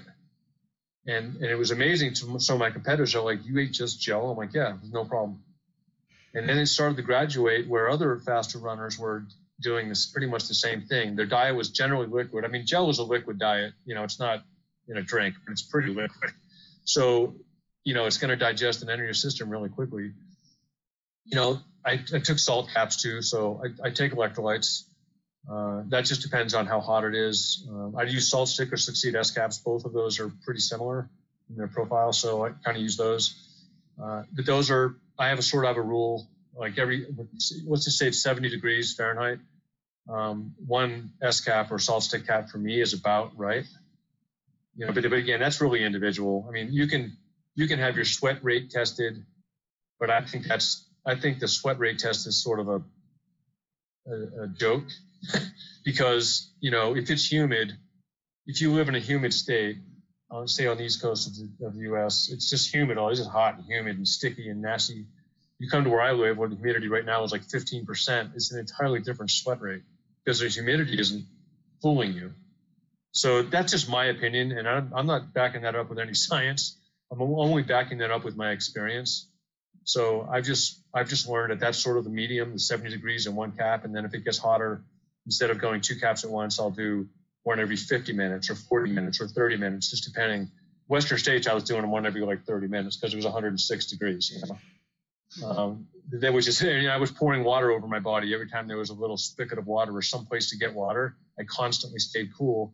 In that first year, when I did come in 11th place, my body was wet the whole time. I never felt like it was 106 degrees at all. It felt fine. It was hot, but I wasn't dying of the heat out there. And I didn't overdrink. I didn't drink 40 ounces of water an hour. I drank my standard about 15 to 20, and I just kept myself cool, and it was fine. So it's very individual. Yeah, it is. I suppose and you're changing all the time as well as being an individual. You're different on different days depending on what you're going through. Absolutely. Right. One thing I found was that it was more of a mental weakness, that I was consuming too much water or consuming, rather than suffering a little bit, I was looking for a pick-me-up. Sometimes even with water, my belly would bloat out. But I remember one day just going for a 4-mile run, and I ended up doing, I think it was 20 miles in the mountains and about 12,000 feet. But I only had the same fuel. I only brought enough fuel for the 4-mile run. I was drinking some mountain water and things like that on the way. But I just blew my mind. I just consumed about 1/5 of the fuel that I generally always did. Right. Right. And how does that work? Right. How does that happen? How does that? It's really weird. I've seen my wife and her friends. They're running a 50-miler and they get 20 miles into it. Their stomach's a mess. They're crying. They're just a mess. Right. But they'll go out on a 20-miler with their friends when it's not a race. And everything's just gravy. It's great. Why is that? Why can you run 20 miles on that minimal amount of fuel that you had? I'm the same way. I can reach, for me, if I do a 20-miler, I'll bring enough fuel. I'll bring enough gels or something to cover me. But sometimes I don't eat them all. And sometimes I'll reach a point where my stomach feels really empty. But then if I don't eat anything, I'll drink some water for sure. But if I don't eat anything, and about 30 minutes later, that empty feeling goes away. And I don't know if that means I'm burning fat instead of carbs. I'm not the scientist on that one. I'm sure someone else could probably evaluate on that better than I can. But it's sort of where you get to a point where, I can sustain energy. Like Michael McKnight, one of our friends here in Utah, he ran a 100-miler this summer without food. He drank water, whole 100 miles, and he did it in 18 hours and something. And change, right? Now he did that as a little experiment. He wanted to see if he could run 100 miles on nothing. So I don't know what he ate for breakfast, but whatever it was, it was enough. He ate a buffalo for breakfast. He stayed hydrated. He played that game. Of course, you got to do that.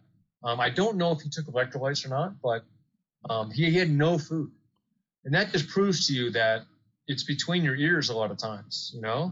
Another that was a great experiment that he did, because you should interview him someday, because that was really impressive for him to do it. And he did it in 18 and a half hours. It wasn't like a 35-hour, 40-hour thing. He busted it out, So it's, no matter what it is, it's like, if it's between your head, it's possible. It's just your body is. Think it's possible. Your body is just such an amazing tool, isn't it? Like, I don't think we understand. It's very resilient. Like it questions, I think, how far we've come away from who we really are. If I go out for a run for 20 miles and it's just a nice jog and I'm suffering, I'm sure I would have been no good 1,000 years ago when we were going out hunting and gathering. Look at Robbie, like he's wrecked at mile 17 already. Our bodies are designed to do this. But our mind is very strong. The mind can do a lot of things. It's like that with your golf game. I play a lot of golf, so I can always relate these things to golf, but because you can play great, you can play awesome one day and shoot even par. The next day you can be 20 shots different, because it's all in your head. It's all about how you're swinging the ball or how you're swinging the club, or whatever. It's just the mind is, I don't know, people underestimate the power of the mind. And they worry too much about the science that goes into them too much. At least that's how I've always viewed it. And I've been pretty successful at it, so I can't really argue with the way I've gone about it. So, people have to understand that don't get, with all your next races you do, don't get so engulfed in the science and the nutrition you got to have nutrition. You work on it, but don't get so engulfed in it. Just kind of go do as you feel and enjoy it. And a lot of times you'll have one really good race and you're like, okay, then you look back at it and say, well, what did I do right? I didn't think about it. That's usually the best reason, is like, I didn't even think about it. I just did it. Well, the best race the best race that sort of comes out of the hat is the one that you just showed up for. You weren't really anticipating to do. I remember I won a free entry into a marathon. I wasn't training for a marathon at the time. Actually, I was training for an Ironman, but I was doing no running at all. So I had a barbecue the night before, a few beers with a few mates. It was in Edinburgh, Scotland, and I went out and knocked 5 minutes off my PB.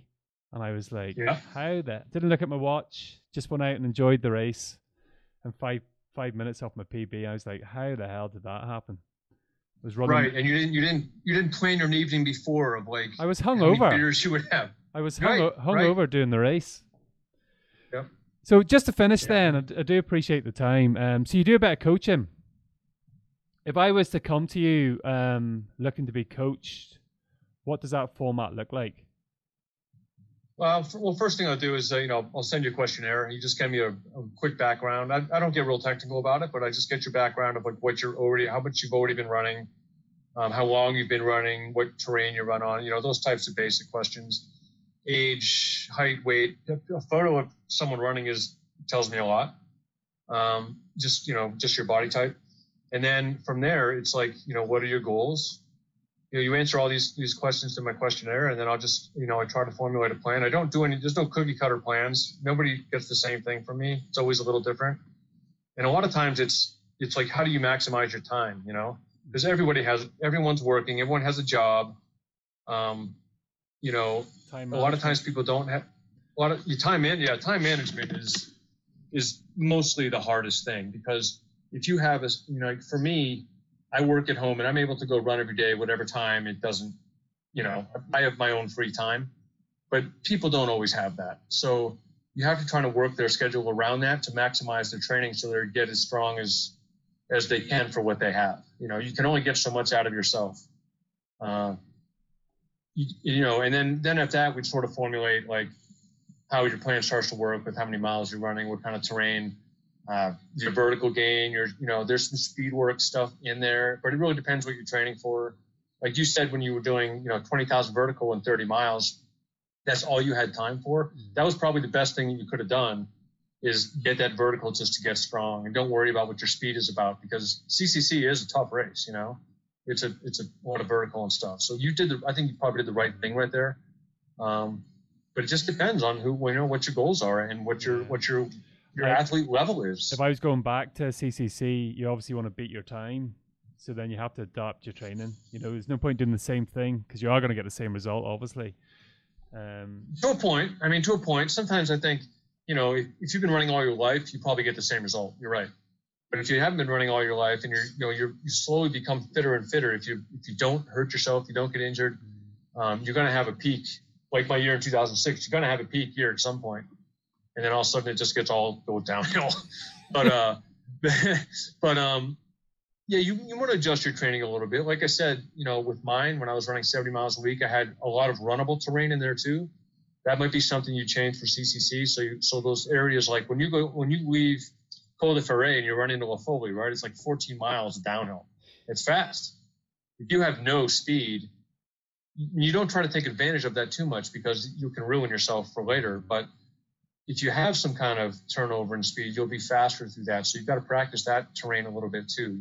Run long downhills. If you're running Western States, you want to do some long, grinding downhill descents, because your quads are going to get hammered at Western States, because the whole damn race, it feels like it's downhill. The time you go uphill, you feel good because you're walking.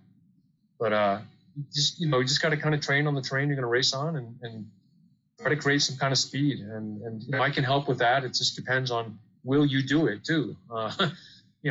You can prescribe speed work, and how many people do it? 20%. That's the truth. That's just how it is. And, you can only encourage and recommend as much as you can. And that's just the best thing with coaching really is communication, though.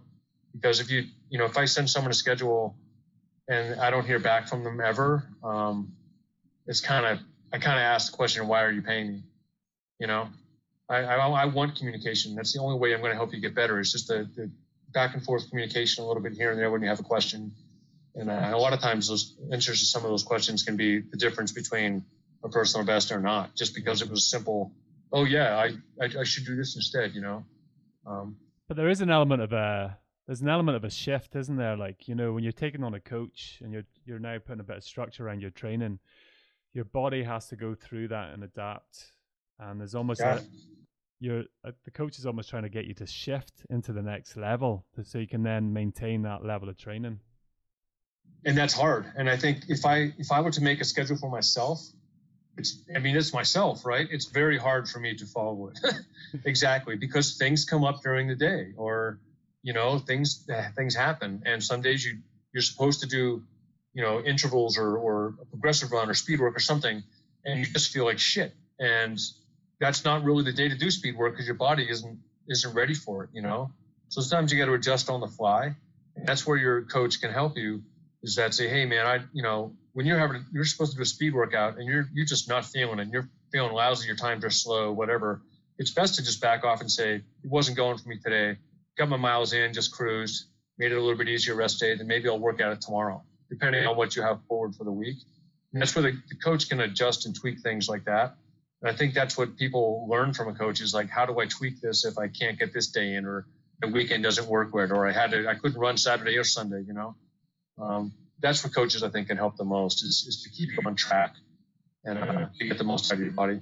Yeah, it's important to go and feel as well, though, isn't it? This 7 days a week thing doesn't really work that much. Like if I'm stronger, some days I might take more vert in, or if my legs are feeling tired, I might drop the vert a bit and go a bit longer on the flat.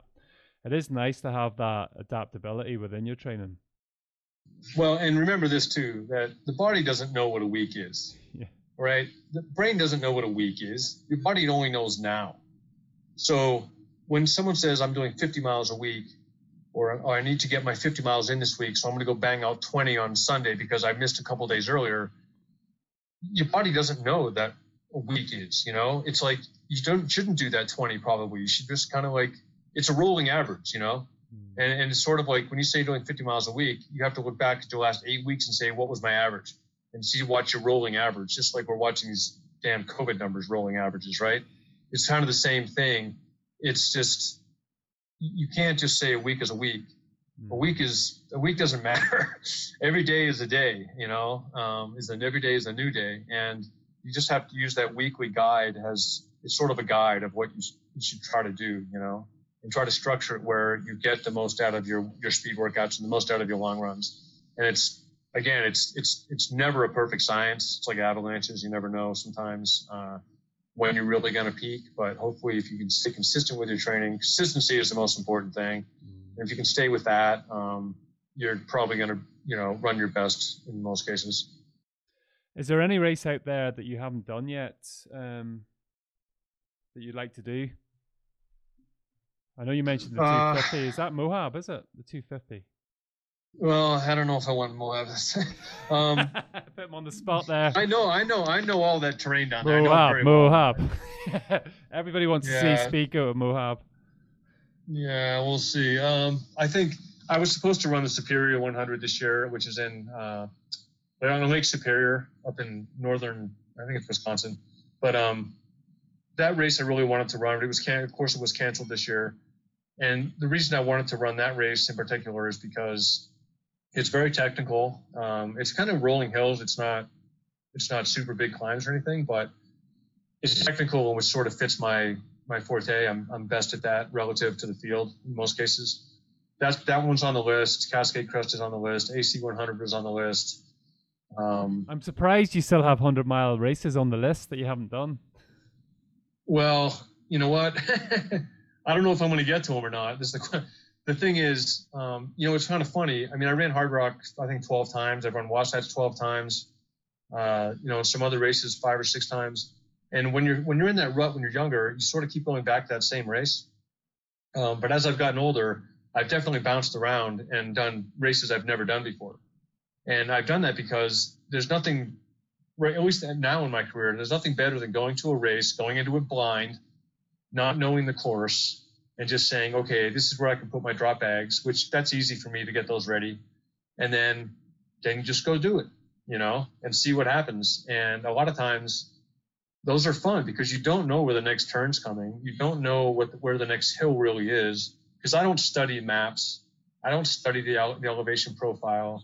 I don't do like a list of what I'm going to have in my drop bags. I mean, I have gel in my drop bags, other than clothing, what I would need it during the night or something. But with the exception of lights, with the exception of that, it's kind of fun to go to races that you've never done before and just show up blind and see how it pans out. And hopefully don't make a wrong turn. But I don't make many wrong turns anymore because when I come to a junction, I actually look in both directions, as opposed to some people have their head down and just go and screw up. But you learn that from experience too. But yeah, I mean, there's tons of races over in Europe I'd love to do and stuff like that. But I'm 52 and I don't see myself, you know, running 10 ultras a year again anymore. Maybe a couple. And now this year everything has sort of gone to shit. And I am running one. Well, I'm on the list to run one in Tennessee and Kentucky called the No Business 100. I may have no business being there, but it's a loop course. It's 100 miles. It's a loop course. It's 90% single track. It's nice. It's hilly, 15,000 feet of climb. So I would look at that as being a very entertaining course for me now because it's in the woods, and it's different. So we'll see how it pans out. But just a new adventure. Just a new adventure. Everyone's a new adventure. I didn't mention AT because obviously you've gone through it so many times. I don't want to wreck your head with that. Like, I know it took 3 attempts. It was Scott Jurek held the record before you did. Is that correct? That is correct. Go ahead. Do you see that as your proudest moment with all your achievements? Because you said there's 60 100-mile wins. I didn't even know winningest was a word until earlier today. I know, right? I made that one up.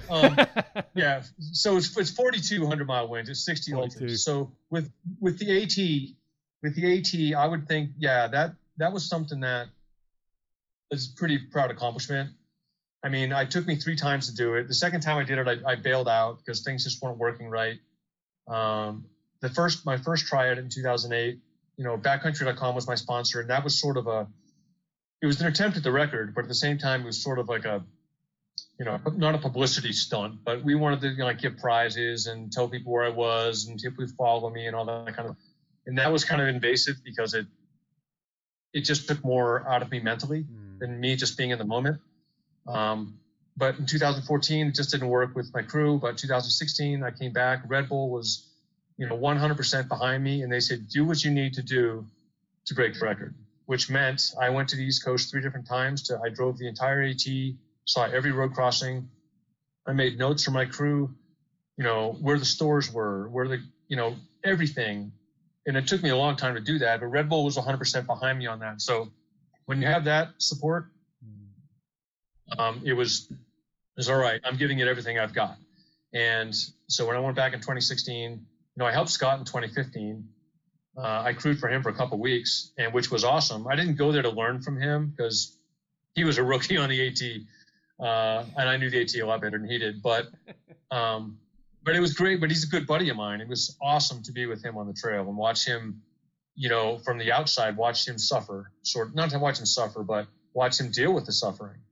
His attempt was way better than mine. Even though I beat him by 9.5 hours, he suffered like no one suffered at the end of this thing. And then when I went back in 2016, Scott came back and helped me the last 10 days. And that was the coolest thing for me to actually get the record. I was on the bubble in that, for a while in the middle of that. And then I finally got ahead again. And it was partially because of Scott, what he did when he helped me. Was in the Smoky Mountains, he did something for me. He brought stuff in where I was able to get an extra 16 miles in one day, which doesn't sound like a lot, but it was just a critical place. So he did that. He was a big help. But it lifts your spirit, though, as well, when somebody does something like that, doesn't it? It pumps energy. Yeah, I mean, I was breaking his record. Yeah. I'm breaking his record, and he was totally there helping me. You should have got food tested. Okay, Scott. Yeah. That's not always, that's not always Scott's thing, because he likes to be the winner. I mean, Western States 7 times. That's awesome. He's competitive. We're both competitive when we race each other. But at the same time, at the end of the day, it's like, I'll get you the next round of beers or whatever it is.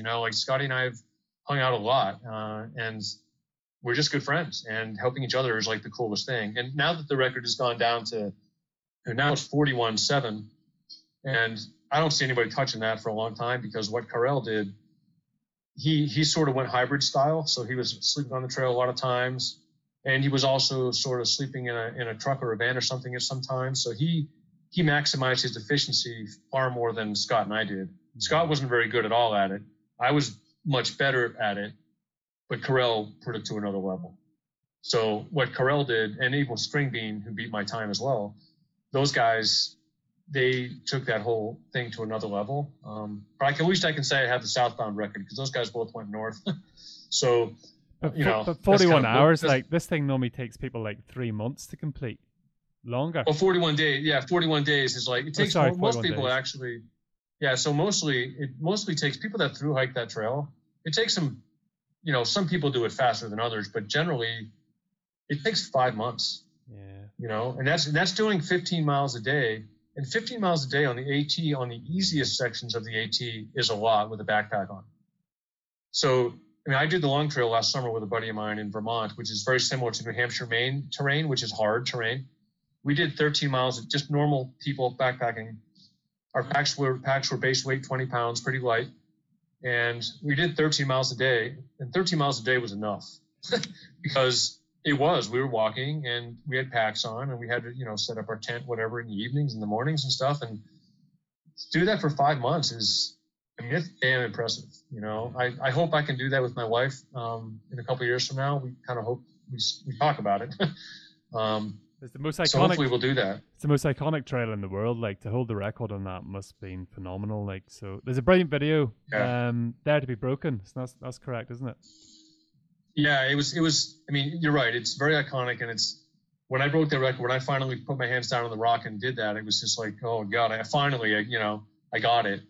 And then, but again, the records are made to be broken, right? Like I was cheering String Bean on the next year. I'm like, I wasn't talking to him much, but I was like communicating on his page when he was posting something, and I was so psyched to see him kill it, because that's just how we are. We want to see people do well. I don't want to see someone fail. Like, there's a girl on the AT right now that she was going for the record, and I had my doubts at the beginning, and she's not going to get it. She just got into Maine. She's 45 days into Maine, but she's doing great. I mean, that girl is suffering more than anyone has suffered. She's walking 20 hours a day, which means she ain't sleeping much. And on that terrain, she is getting ruined, but she is persevering. Right now, she's in the Mahoosics today, and which is the toughest. She's probably in Mahoosic Notch right now, which is the toughest mile of the AT as we speak. She is persevering, and I mean, that's pretty awesome to see her doing. Is she's trying to break Karl's record, which I knew wasn't going to happen. But at the same time, she got hurt early. She kept dealing with it, and she's dealing with it and dealing with it, and she's still out there. She's going to be psyched when she finishes. Say that. Yeah, strong woman. Like, it's good stuff. Yep. I know I just held you. There's just one thing left in my head, like that a lot of people know about the AT, but they don't know about the Pony Express. The story on the Pony Express is cool as. Like, tell us a little bit about that, and I'll let you go. Yeah, no, that's cool. That was a project that I wasn't really all that thrilled about when we first brought it up. So it was 2010 when we did it. In 2008, so back 2008, did the AT, and I said to Red Bull, I was with Red Bull then as well. I said, let's do the AT again in 2010. And they were like, well, they weren't really sold on that. For whatever reason, they weren't sold on that. But the Pony Express Trail, it was the 150th anniversary of the trail, which they try to like to correlate things like that when they do projects with their athletes, which is a cool idea, So they said, hey, how about the Pony Express? And I said, I'm like, really? The Pony Express? Like, where am I going to go with that? But after we started talking about it for a while, I was like, you know what? There's no pressure. They said, how many miles can you do a day? Can you do 30? I'm like, well, I'll do 50 a day. And they looked at me kind of funny, and they're like, 50 miles a day? I'm like, well, the training's not that hard. So, I can walk 50 miles in a day I'm not carrying anything except a water bottle or two. I've got support, So they kind of looked at me funny, and then they kind of put the whole thing together, and a big RV, and got the physiologist, and they took blood from me every week, and I had to pee in the container and did all these things. But there's no pressure. Back to the pressure thing, there's no pressure for me to go fast. I just had this guy in the back of my mind. I called him the 50-mile guy, that I have to make 50 miles every day and then add on a little more so I get that much further ahead of him. So I had this little game in my head. But the terrain was easy. I mean, I was done every day in 10 hours and for 50 miles or so. So I was doing 12-minute miles average. That was fast enough to easily have maybe 2 beers at night, sleep till 6:30 in the morning. I wasn't rushed. So it was one of the coolest experiences I've had because there was no pressure. And then when I did the 100 miles on the last day, I was just I was on autopilot and my body felt perfectly fine. So I'll just bang out 100 the last day and call it good. And then I'm like, what time do you want me to finish? Now, between 9 and 10 a.m. I'm like, okay, well, I'll just start at 1:30 in the afternoon. And I finished at 9:30. I finished right on the number. And that's just because my body was in autopilot. And, again, I learned, I was really supported in that one. So I wasn't carrying anything. The food was whatever I wanted. The guys cooked for me and everything. So it was kind of the luxury tour, but it was again, a wonderful experience. And I recovered from it pretty quick because I wasn't really forced to go as hard as possible.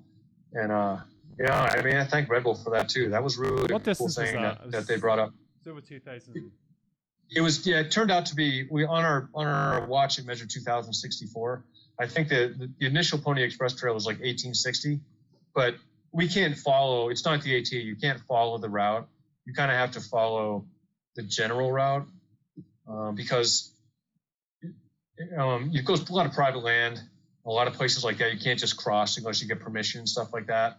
So we just kind of, I went over the Uinta Mountains in Utah when I came right by my house and went over the Uinta Mountains in Utah, which Pony Express Trail didn't go over the Uinta Mountains. It went to the north of them a little bit, but I wanted to go over a real mountain range at least once. So I did that. I kind of mixed it up a little. But it was unique, that was the though. Cool thing about it, I was able to do that. Yeah, the Pony Express, though, as the story goes, a horse can go about 10 or 15 miles, and then they had to pass all the posts over to the next horse. They would go another 10 or 15 miles, and they'd have numerous horses through the whole Pony Express. And then they got the SpeedGoat. They should just give you the bag and let you go. Just give me the mailbag. But that was kind of cool to learn that. We went by some of those posts that were in the middle of freaking nowhere in Nevada, right? You see this little stone building, and that was like the post, We saw some places like that. We saw some incredibly remote. There were some incredibly remote places that I was all by myself, and it was starting to get dark. I didn't have a headlamp on me. And, I'm in the middle of freaking nowhere. And then I'd come around the corner, and there would the RV would be, because I can't see where the roads are, So I didn't really know where I was sometimes. I got lost once. That was quite the experience. But that's what makes those things, those are the stories that you come up with later, like today I got lost, the one day that I got lost out there, the one day that Ted, one of the guys supporting us, rolled one of the vehicles. It's called the Tom car. It's like a little like Razor like 4-wheel ATV kind of thing.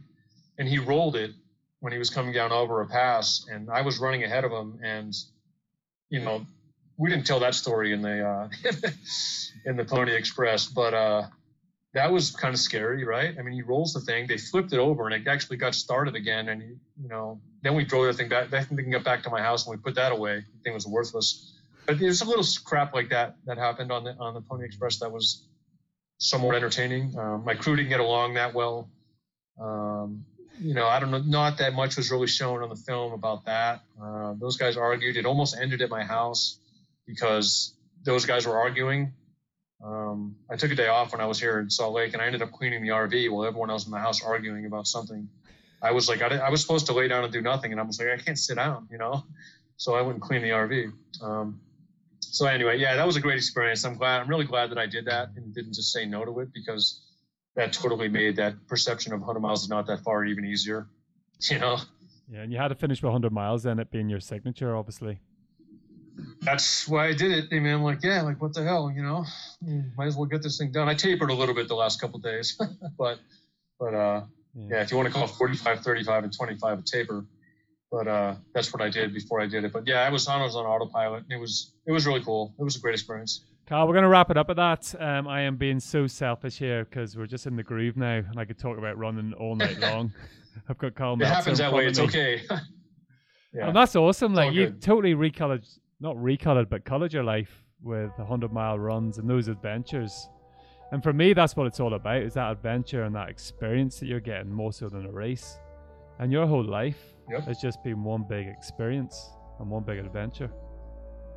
I think that sums it up very well. It's been good.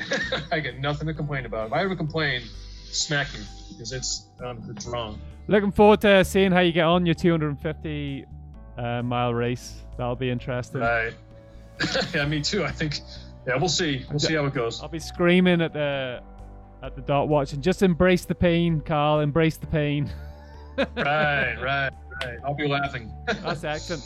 Karl, let's stick this out on Saturday. I really appreciate it. Right on. All right, anytime, man. If you need anything else, just let me know. I will do, boss. Thank you very much. Cheers. All right, cheers, Robbie. Another cracking episode. Karl is absolutely everywhere I look at the minute. I literally just received my latest pair of SpeedGoats this morning, and they have nailed the new wide fit shoe, which is huge for me. I received a few pairs of Dry Max socks yesterday to compliment them, and you guessed it, they are named SpeedGoat. This shit just doesn't happen. I think we can all learn from Karl's lifestyle and balance in life and his focus into the sport of ultra running. Talking about balance, I have to apologize for taking a few weeks break from the podcast. It was needed, but we are back in full flow with a great lineup on its way. Can't thank everyone enough for your continued support. If you're enjoying the podcast, why not follow us on Facebook, YouTube, Apple Podcasts, Spotify, Podbean, iTunes, and other places I'm not even aware of. Until next week, stay safe and keep on moving.